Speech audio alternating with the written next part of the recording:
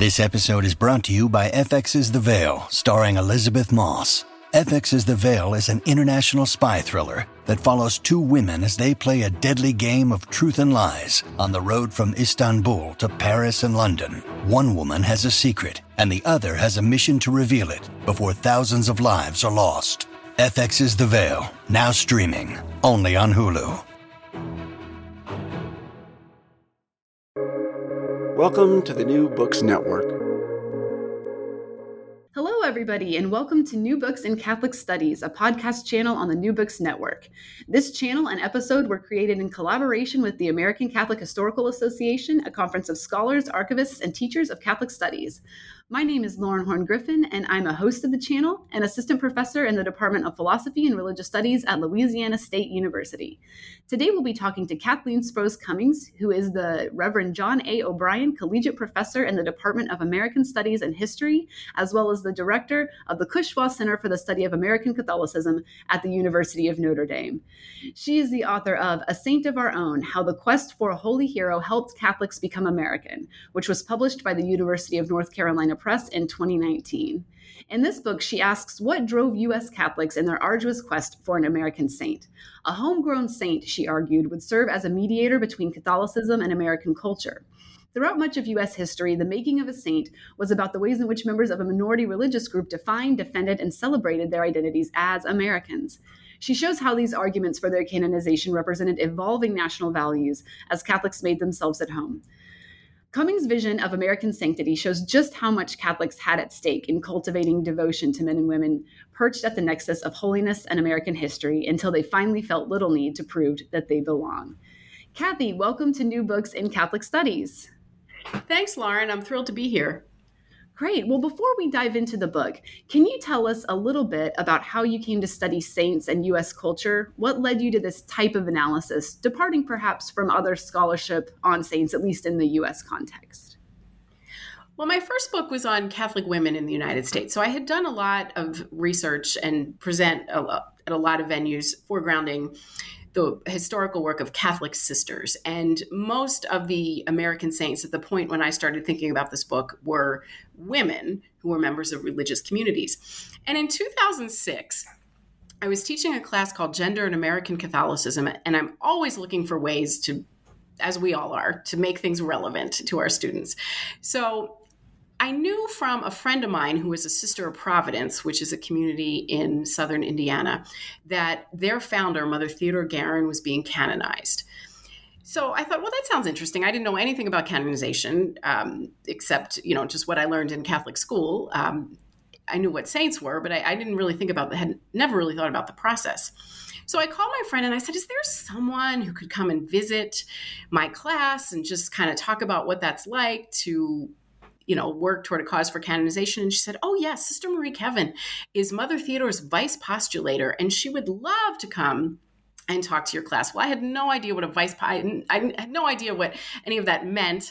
I had no idea that St. Mary of the Woods, which was the college Mother Theodore founded, was like 5 hours away.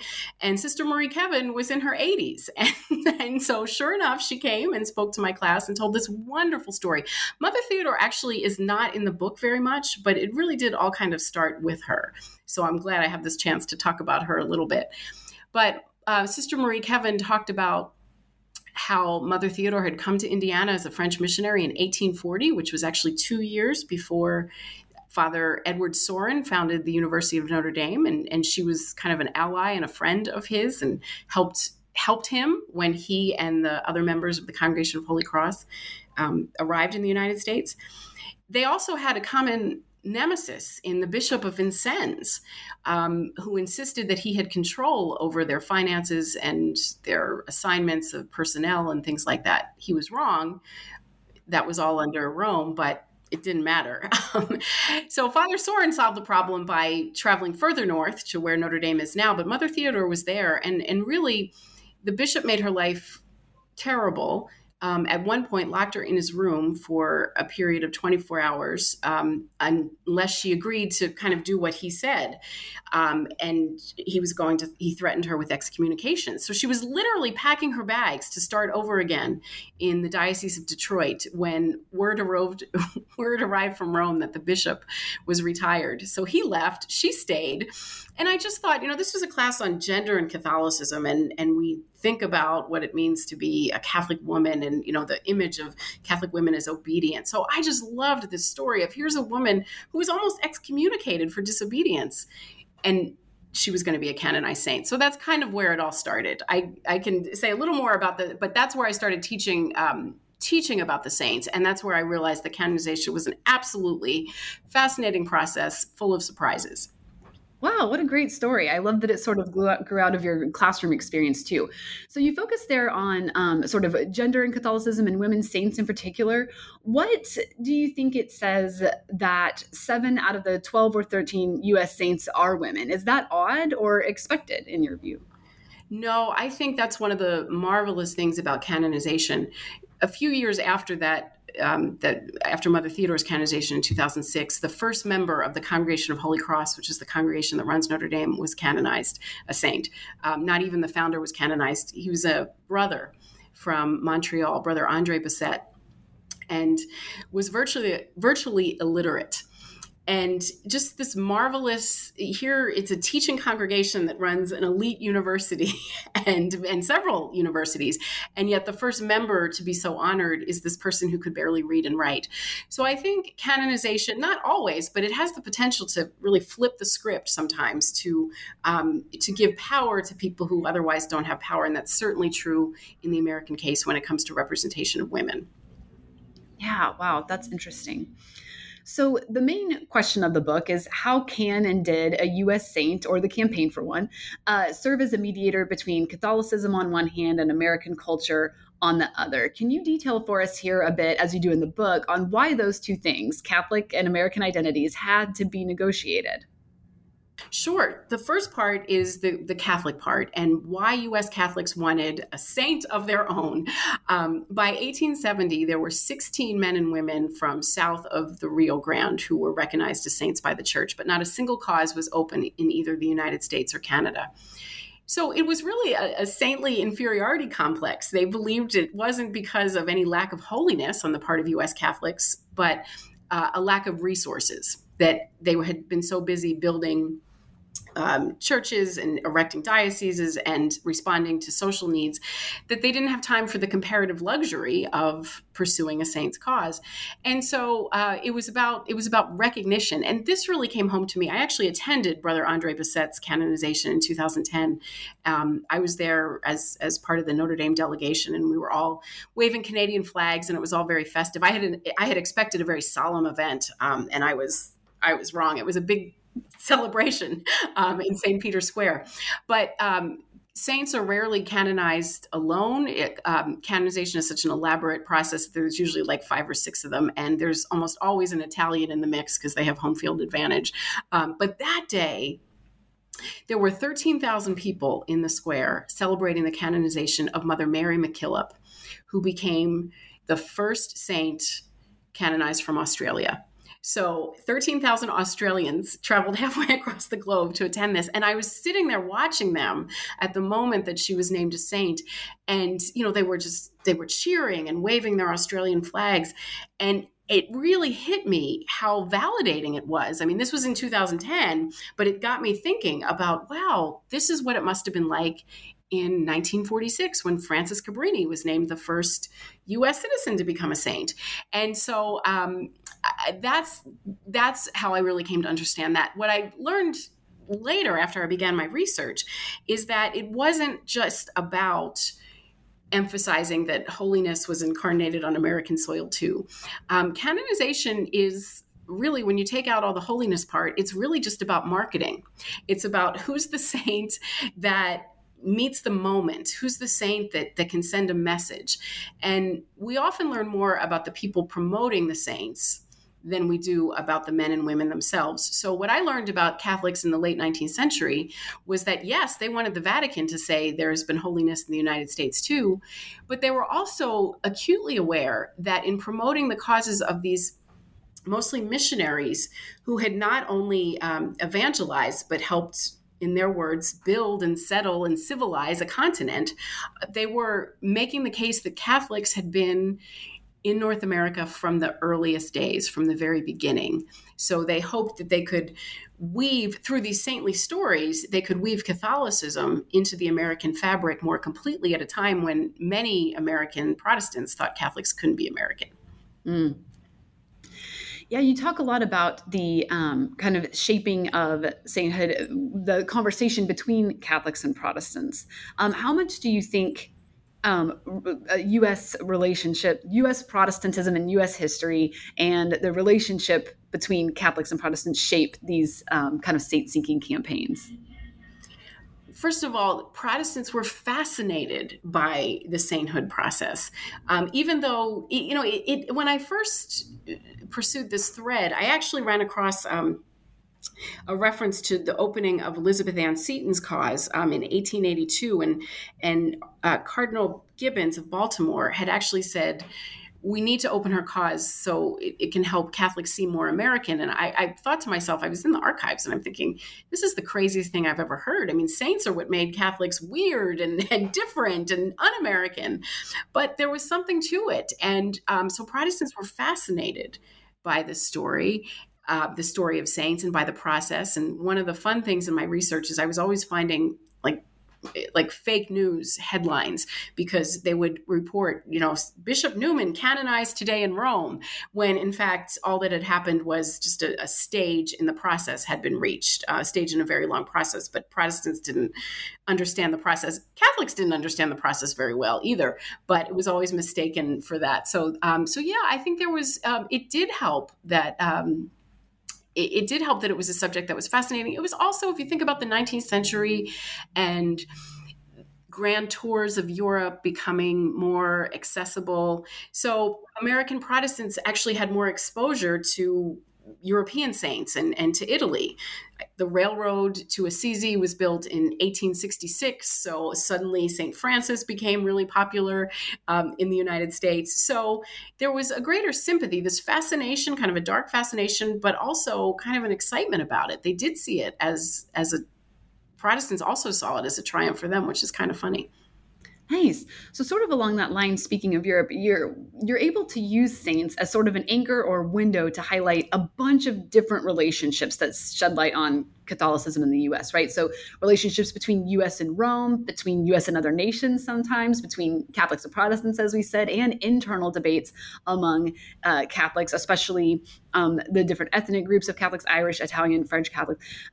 So can you tell us one saint or one example or one saint's campaign that really brings forth a couple of those relationships and how they're being negotiated there? Wow, it's so hard to pick which one. Yeah, I think I'll go with Frances Cabrini and talk about the relationship between Rome and America, because she was a person. So as I mentioned, she'd been canonized in 1946 as the first U.S. citizen to be elevated in that way. And I knew long before I started this project, I knew that she was important for that reason. There are lots of parishes named after her throughout the United States. But what I didn't know is that she had become a citizen mostly for practical reasons. She naturalized in Seattle in 1909, and it seems that her lawyer had advised her to do that because she acquired a lot of property. But Frances Cabrini didn't think of herself as an American. She thought of herself, she was from northern Italy, and she was a missionary who traveled across the ocean 24 times. Went on ocean journeys 24 times between Europe, the United States, and South America. So her being a U.S. citizen was more important to U.S. Catholics than it was to her. So, for example, I learned Italian to do this project, and which I didn't intend to in the beginning. But when I read a biography of her in Italian, never mentioned that she was a U.S. citizen. It didn't matter. Whereas it mattered a great deal to U.S. Catholics. So, and then as an immigrant, Cabrini was originally taking care of charged with taking care of Italians in New York, but came to be known as the mother of immigrants, of all immigrants. And sure enough, Irish American women joined her community very quickly after her arrival here. And she became a way to celebrate the Catholic immigrant experience, which is interesting because it didn't start out. I mean, she didn't even arrive in the United States until 1889, by which point the causes of many French missionaries were already underway. And she didn't die until 1917, and kind of skyrocketed through this process, which had everything to do with the fact that she was an Italian. It's that home field advantage I mentioned a few minutes ago. But Americans like to talk about how the way Cabrini had allied herself with the great destiny of the United States and wanted to, and that they ascribed to her motives in naturalization that she would have never subscribed to herself. So I think she became a time to celebrate American Catholics of Euro-American Catholics ethnic background. And then in 1946, kind of a moment of triumph, the United States emerging, from victory in World War II. So she's a particularly elastic saint, and she gets a whole chapter in the book, a whole chapter to herself. Elizabeth Ann Seton is another way I could have answered that question. She's threaded throughout the book. She's in every single chapter. Yeah, that was actually my next question, right? Like you said, several chapters draw on the example of Elizabeth Ann Seton, from her life to the saint-seeking campaign to her actual canonization in a post-Vatican II situation, and then those reactions. So much to unpack there. What story of U.S. Catholicism does Seton tell? In other words, how are you able to use her in each of those chapters to sort of narrate these shifts? Why is she so... such a good figure for sort of doing that over time? She was a wonderful figure for doing that. And unfortunately, it took me a while to realize that, because I was originally going to treat her in one chapter. And not surprisingly, I got to that chapter and it was a nightmare. And I spent a very long time trying to think about how to do this. And then when I decided, no, she's the narrative thread. So she works because in terms of that message that U.S. Catholics wanted to send in the 19th century to Protestants, to U.S. Protestants, that they were American too, she was particularly good at sending that message because she had been a Protestant herself and had converted to Catholicism. So they talked about how her eventual canonization would honor Protestants as much. And sure enough, it sounded kind of funny in the 19th century, but by the time she was beatified, it was in the middle of the Second Vatican Council, and Protestants did attend and Protestants did celebrate in an age of ecumenism. So that was kind of the long narrative history. I mentioned Cabrini skyrocketing because she had Italians backing her. Some of the other American saints, like John Newman, had Italian allies in his religious community. Seton's cause was really an American project, and Americans kept messing up part of the project. They made mistake after mistake, and things kept getting sent back, and they would forget to send things to the process. So it was kind of American in that way. We think of the United States now as being, very influential, and of course it is in the world and in the church. But really, nobody in Rome really cared too much about the United States. Nobody at the Holy See cared too much about the United States in the late 1890s and really well into the 20th century. So they just kind of ignored this process. And then, of course, for me, and I think that the thread that maybe isn't the most prominent one in the book, but I think is one of the most important, is gender.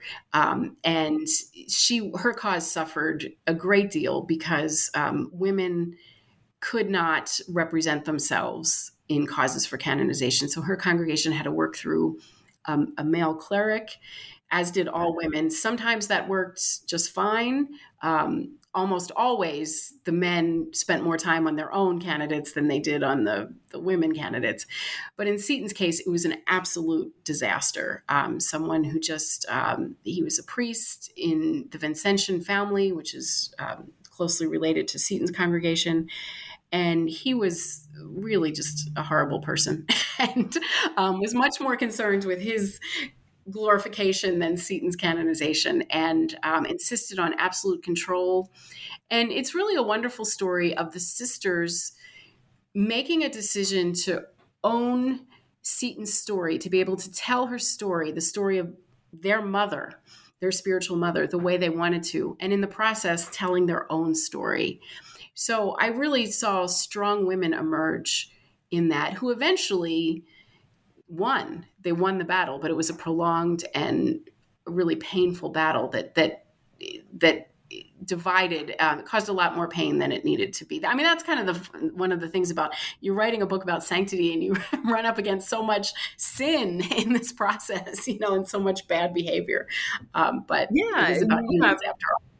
Totally. Yeah. I mean, as a human sort of process, as a bureaucratic process, as a political process, right? It involves all of these things, which you lay out. So in the middle chapters of the book, you note how Vatican II's effects on saint seeking, especially the universal call to holiness, justified John Paul II's record-setting rate of beatification and canonization. But you argue that had mixed results, especially, as we were saying, in regard to women religious. How did people perceive those beatifications of John Paul II in different ways? What were sort of the varieties of ways?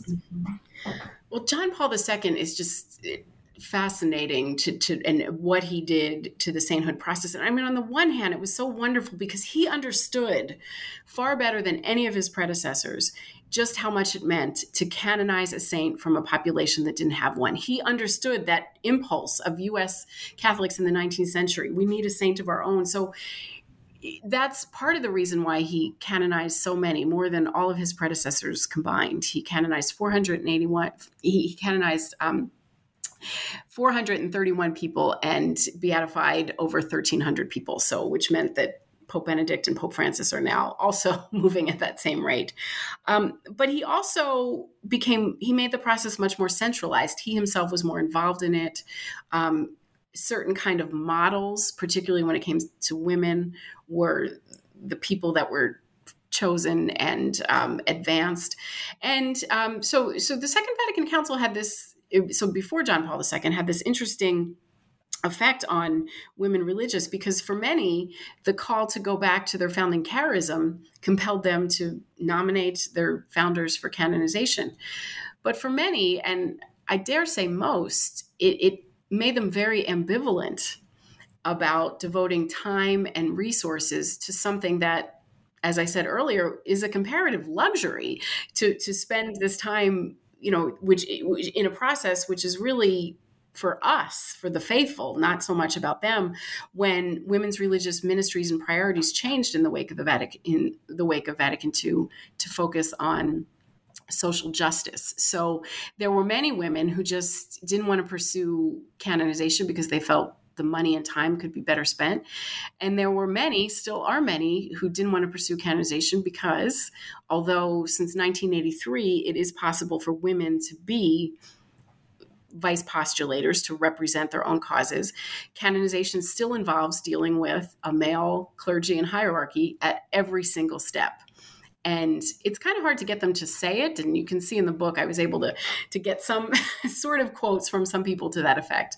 But it's a dynamic that's really operative. It's a very ecclesial process, and the leaders in the church are all men. So it's hard to, especially, it's hard to canonize a woman who challenges the notion of kind of an obedient woman. And many of the foundresses did. Yeah, that's so fascinating how sort of some of the men in the process are sort of using the women as, again, like you said, to hold up these sort of obedient, sort of patriarchal values. And the women who had originally proposed them have sort of, their priorities had changed. And that's so interesting. So methodologically, your book makes the argument that we should be taking into account sort of ecclesiastical and lived religious history, taking into account both perspectives of institutional leaders as well as people on the ground. So obviously, so I love that. And I love how saints are sort of able to do that. But on the other hand, obviously, sort of the institution isn't monolithic, as you showed. It's internally diverse, lots of different priorities, and there's gray areas sometimes, especially post-Vatican II, as to who's in and who's out of the institution, and the same with the laity, who's all the way in and who's sort of not officially Catholic. So how did you decide which figures to focus on and which to leave out, like whose voices to take into account? How did you make those decisions? It's interesting. When I started this project, I was completely approaching it from American history. I mean, I knew nothing about the Vatican archives. I didn't know Italian, and I just and this was I wasn't the first person to write about sanctity in American context, but this is something medieval historians, early modern historians, they know this. Saints is these litmus tests, these cultural indicators of society. But this was something that was kind of an idea that captivated me, and so I was just going to do my archives, where I could get in, what were the most accessible in the United States. And then when I went to Rome for the purpose of Brother Andre's canonization, but I also was able to meet with some mutual colleagues there and visit the Vatican archives for the first time. And that's when I realized, wait, there's a whole other side of the story, because you have this toggling back and forth. You have the causes that Americans propose, but they get sent to Rome, and Rome evaluates them and sends them back and sends back this critique. And there's this back and forth. And I learned things about U.S. Catholicism that I wouldn't have learned if I hadn't taken into account what was happening at the Holy See. I learned things by being able to read Italian that I wouldn't have learned otherwise. So I knew I was going to focus on Cabrini because, she was the first and all that. And I knew that Seton would get a fairly large role.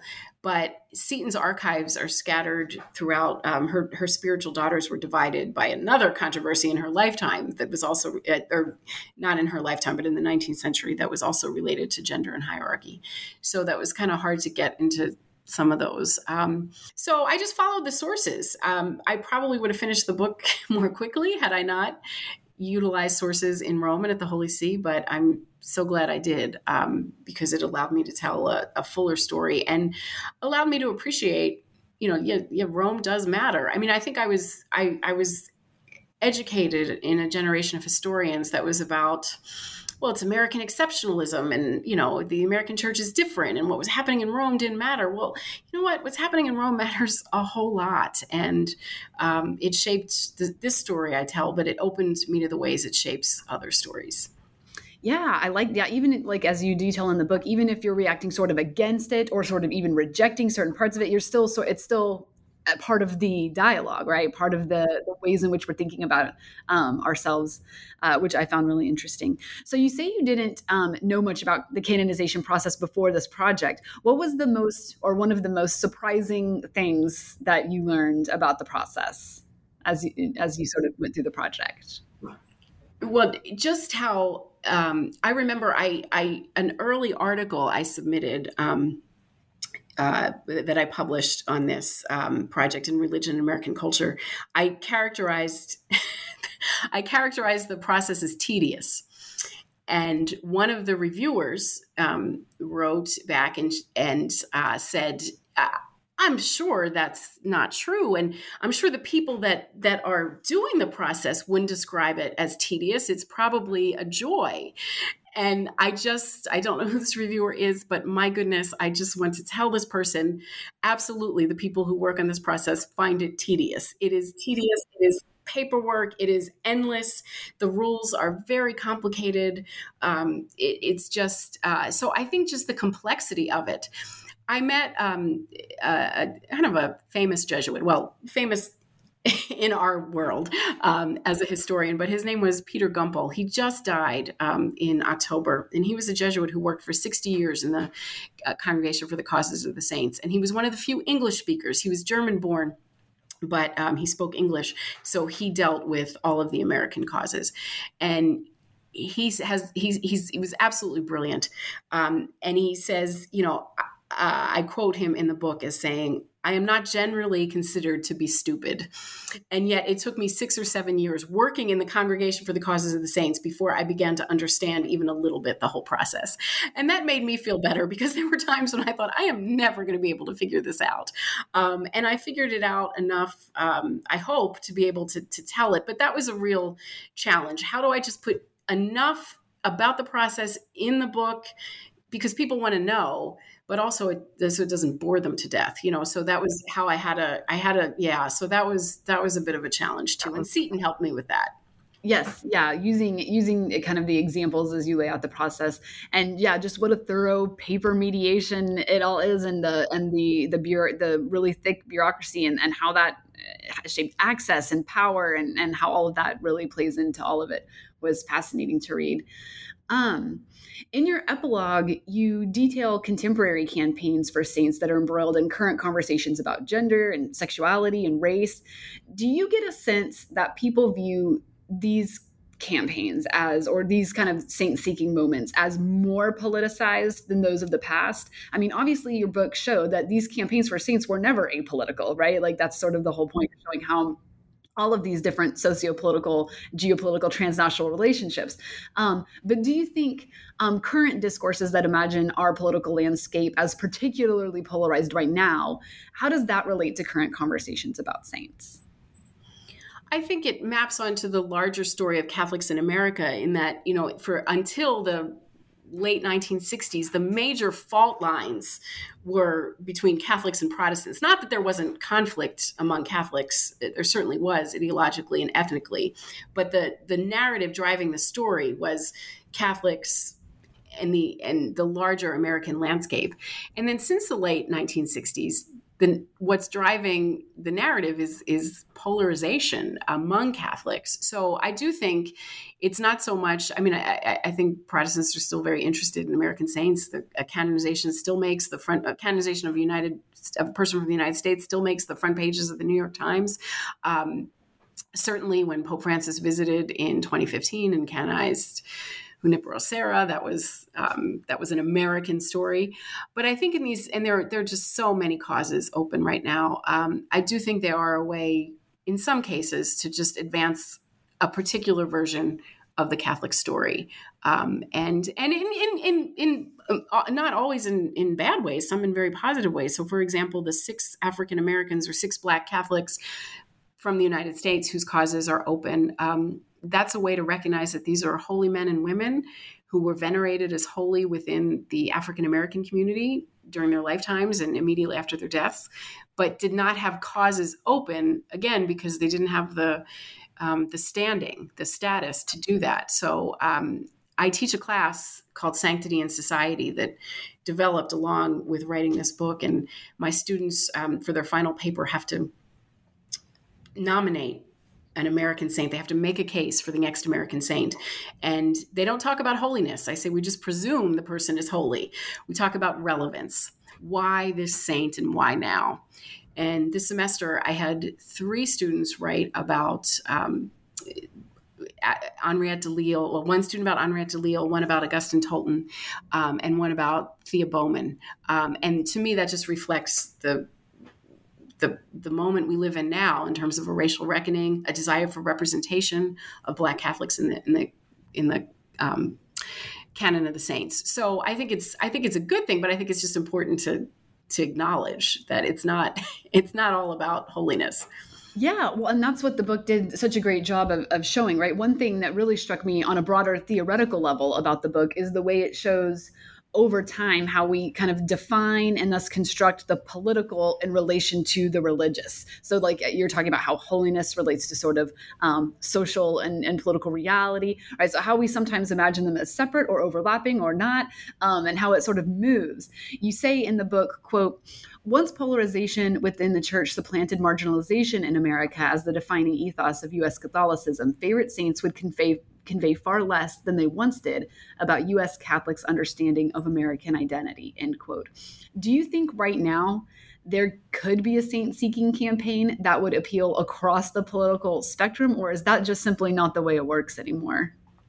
I think it was always a fool's errand. The kind of way I set the book up, I tried to do it in kind of it's hard to set something up as a mystery when you know how the story ends. But, it was about this quest. Well, first we had the Jesuit martyrs. They were going to be the patrons, but then it became Cabrini. And then it was, not an American citizen saint, but a saint born in the United States. And then it was Seton and on and on. But I think it was always, to capture the American Catholic experience in all its diversity there was probably never going to be a single saint that would be able to do that. And really, the story that I tell is very much one of Euro-American Catholicism. Most of the saints, the already canonized, are from the Northeast. That does not represent the United States Church. It was the power center and the demographic center of the U.S. Church for a long time, but it was never all the American Church. So yes, I'd be hard pressed if I had the power to kind of name a patron saint of the United States today. I don't know. I don't think I would do that. I think it would be very, very difficult.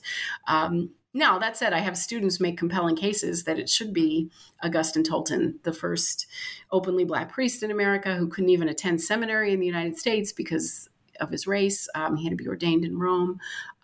So I do think there are saints that tell a compelling American story, but they don't tell all of the American Catholic story. All right, final question. What are you working on now? What is your upcoming project? And how does it relate to some of the themes that you discussed in this project?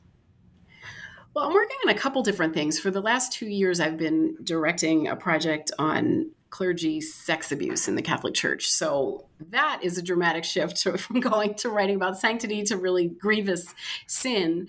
But that's also strengthened my conviction that, we ignore the institution, the ecclesial structures at our peril. So I think what I learned in the canonization book really helped me understand that a little bit better.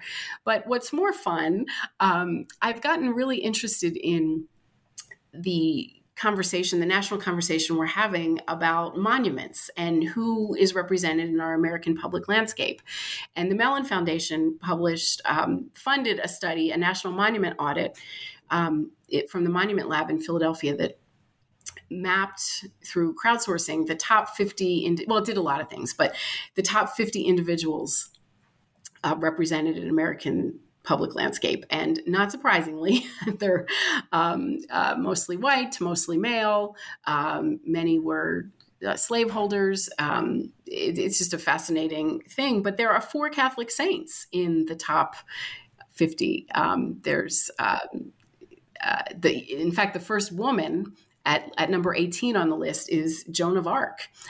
So it's a Catholic saint. Junipero Serra, recently canonized American saint, given his role in California history. I'm sure that's why he's so high on the list. And also St. Francis of Assisi, who's kind of been pretty popular since the 19th century. But so in thinking about canonization as a process that selects some people to tell a story, that privileges some stories above others, I've been thinking about how this maps onto our national monuments, which is also a process of selecting some people to tell a story that's incomplete.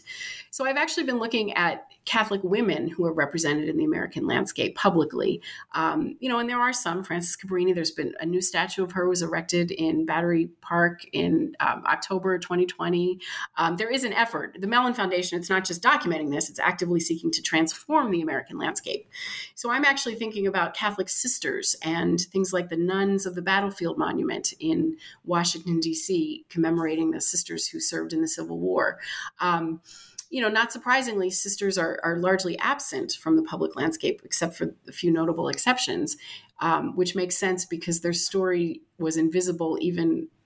They sought invisibility, really. They didn't build monuments to themselves.